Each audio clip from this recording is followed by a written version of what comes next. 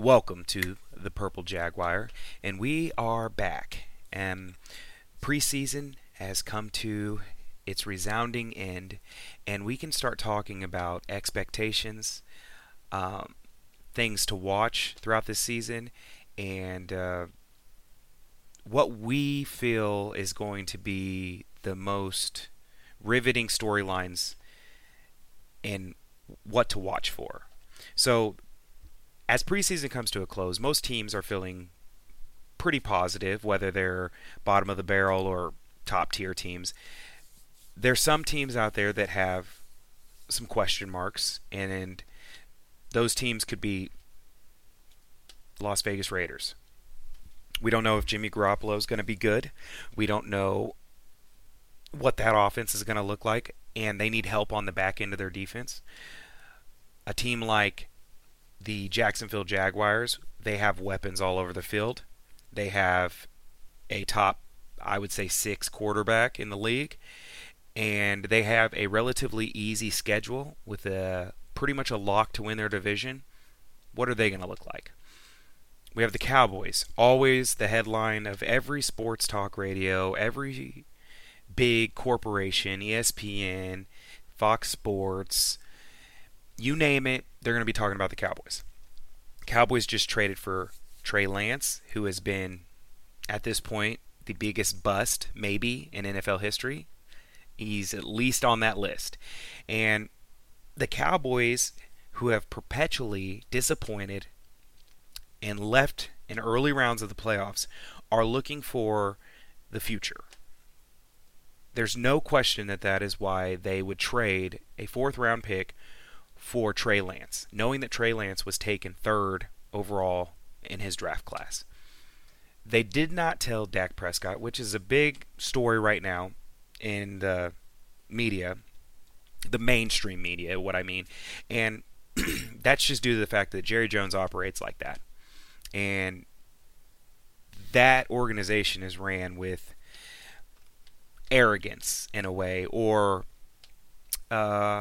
I don't know, more a starlight. They are America's team. They are considered to be one of the top, fan-having teams across the country. Like, you can go anywhere and you're going to find Dallas Cowboy fans.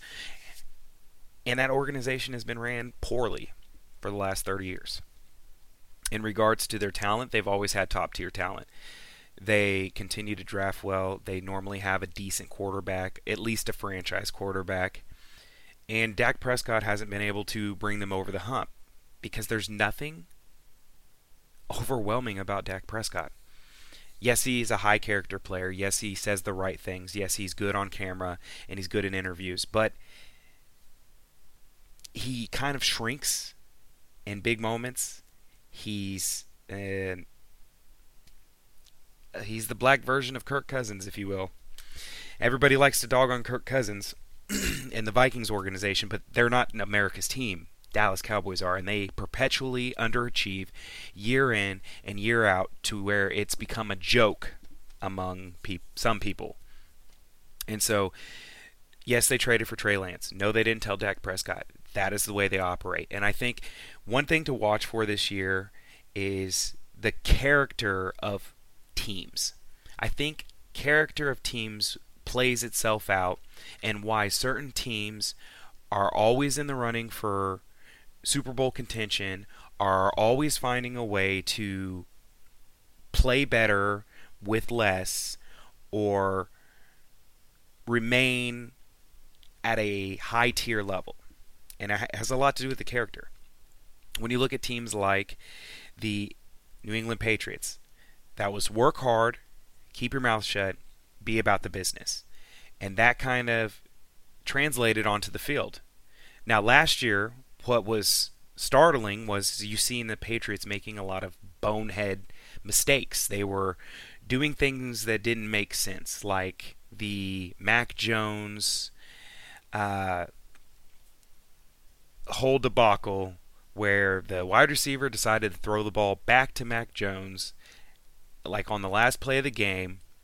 Chandler Jones got it, took it in for a Raiders touchdown, and the Patriots lost that game. That is something that you would never see you wouldn't think you would ever see 3 years ago from the Patriots.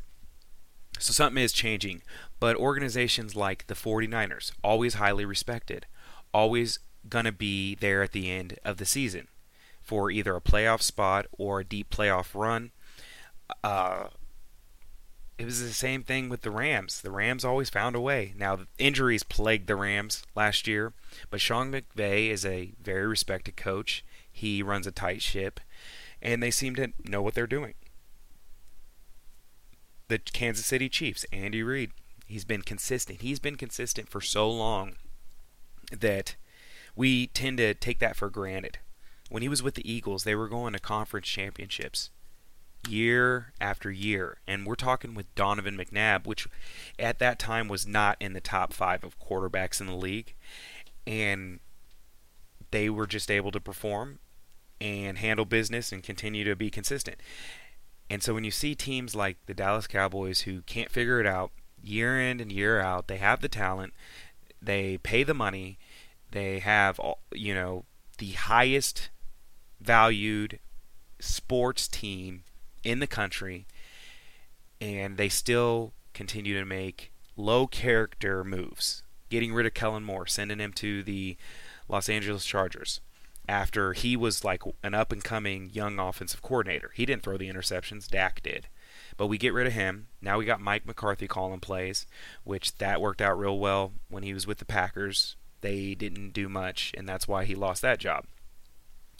But you're seeing an organization that continues to make the same kind of personality mistakes in the way that they go about their business. And it never bodes well because they're always going home before the conference championship, even with better talent. So, I think you'll see a lot of the same teams at the top of the heap. Now, you're going to see some new teams rise, like I think the Detroit Lions. They are building a very high character organization with Dan Campbell, who's a very respected coach. I think the Giants might even take a step forward because Brian Daboll is the real deal. And I think as you see the Giants continue to ascend, I think you'll see the Bills rescind.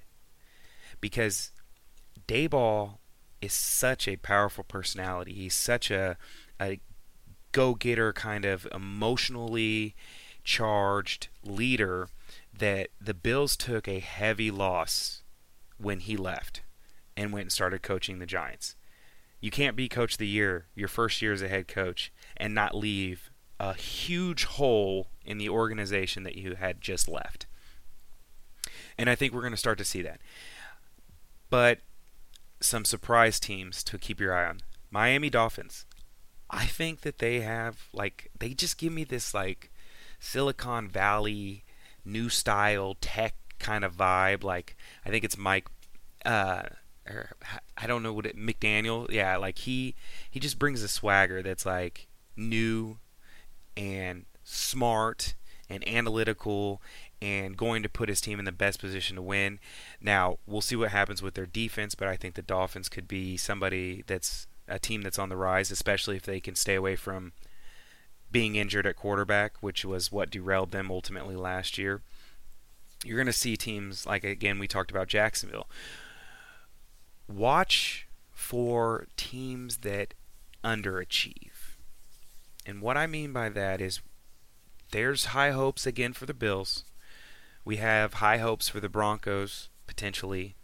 And we want to see the Chargers take that next step. Now, the Chargers, inevitably, I don't think that they're going to ascend to any prominent position until they get rid of Brad Staley. I think he's stayed there way too long, and he doesn't have an identity that he's willing to kind of die on. He was a go-for-it kind of coach when he first came in the league. It was analytic driven, and then he kind of got away from that. He's a defensive head coach, and so there's always that stigma right now in the NFL about being a defensive head coach, and we're seeing that play out as far as teams are concerned. An offensive-minded head coach normally has more success based on the fact that they can manipulate defenses and use the newer NFL rules to their advantage. whereas defensive coaches had their time and are kind of starting to fade. But I like Seattle to take a leap this year. I think that Seattle has a lot of talent. They've been drafting really well. Um, there's certain divisions that, unless I have a fantasy player playing, I don't know if I'll even watch. I don't I don't see the point in watching a lot of NFC South games. I think that it's going to be like the best of the worst. So whoever is the best of the worst in that division will make it into the playoffs. They'll probably have an early exit because of just the talent level, especially at quarterback in that division. So things that are predicting factors in the NFL is quarterback talent and coach. Hands down. Quarterback talent and coach. You're going to hear it everywhere. Do you have a good coach with a resume to back it? Your Andy Reid's, your Bill Belichick's, your Sean Payton's, your Sean McVay's, your Mike Shanahan's. These are the coaches that consistently do well, consistently can get more from the players, consistently can overachieve with what they have. I mean, you've seen the 49ers last year. They went through 3 or 4 quarterbacks and were still able to make it to the conference championships. You're seeing that the Chiefs have a consistency in Andy Reid's. His success is just continuing to go. And, I mean, they have one of the greatest talents that's ever walked into the NFL, which does help. But it all starts with the coach and then quarterback. And so I look for Justin Fields to maybe take the next step. I think that he's going to be in the top. He's definitely going to be top 10 in quarterbacks as far as fantasy is concerned because of his ability to run. He's going to have some weapons on the outside. I think the Bears could take a leap forward. I think the Lions could take a leap forward. I am not jumping on this hype train for the Packers. I think the Packers have a pretty solid team around Jordan Love. I do not think that he is an above-average quarterback. I don't think that he's below average by any means. That's to be foreseen. But I think he's averaged at best. He's average. And so we'll see what happens when he gets into games and he starts getting a rhythm and other teams start getting film. He might be successful early on, but I don't think that he's going to be anything that we're talking about in December. The same goes for the NFC South. I mean, we might be talking about Bijan Robinson out of Atlanta and him being the rookie of the year just based on the fact that his workload is that of like a young Christian McCaffrey or Saquon Barkley because they have no other offensive weapons. But other than that, the teams that you expect to be there at the end are typically going to be there at the end. And I think the rest of the league is either trying to get better and going in that direction or are going to try to tank for the kid out of USC. Caleb Williams is the deal. He's the real deal, and teams are really looking to try to get that. So if there's a chance that they can get that number 1 pick in the draft next year, they might take that chance. And that bodes for really bad football. And so be weary if you have fantasy players on those teams. I'm talking like the Houston Texans, the Arizona Cardinals, the Tampa Bay Buccaneers, these teams that are just going to be bad. So watch for that. As far as fantasy is concerned, I'm super excited about that, and I'm looking forward to it. I think we'll do a fantasy podcast probably right before the season kicks off just to hash out who we think is going to do well. But other than that, this is the Purple Jaguar. Thanks for listening.